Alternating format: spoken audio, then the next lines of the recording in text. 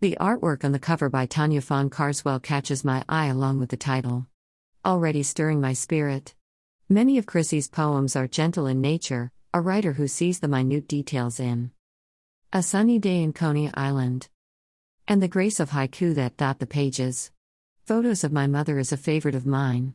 Yet her poems War and Black Boy shows her deep passion for people, animals, the earth and the unfairness that exists in our world today.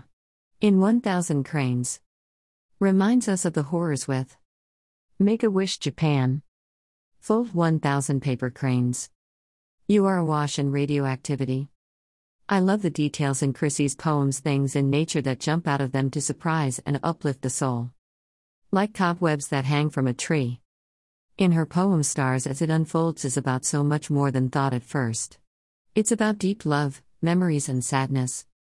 I would highly recommend readers to the work of Chrissy. This book of poems will ignite beauty and also draw you back to a world stained by pain and anchor to the prejudices in life today. Less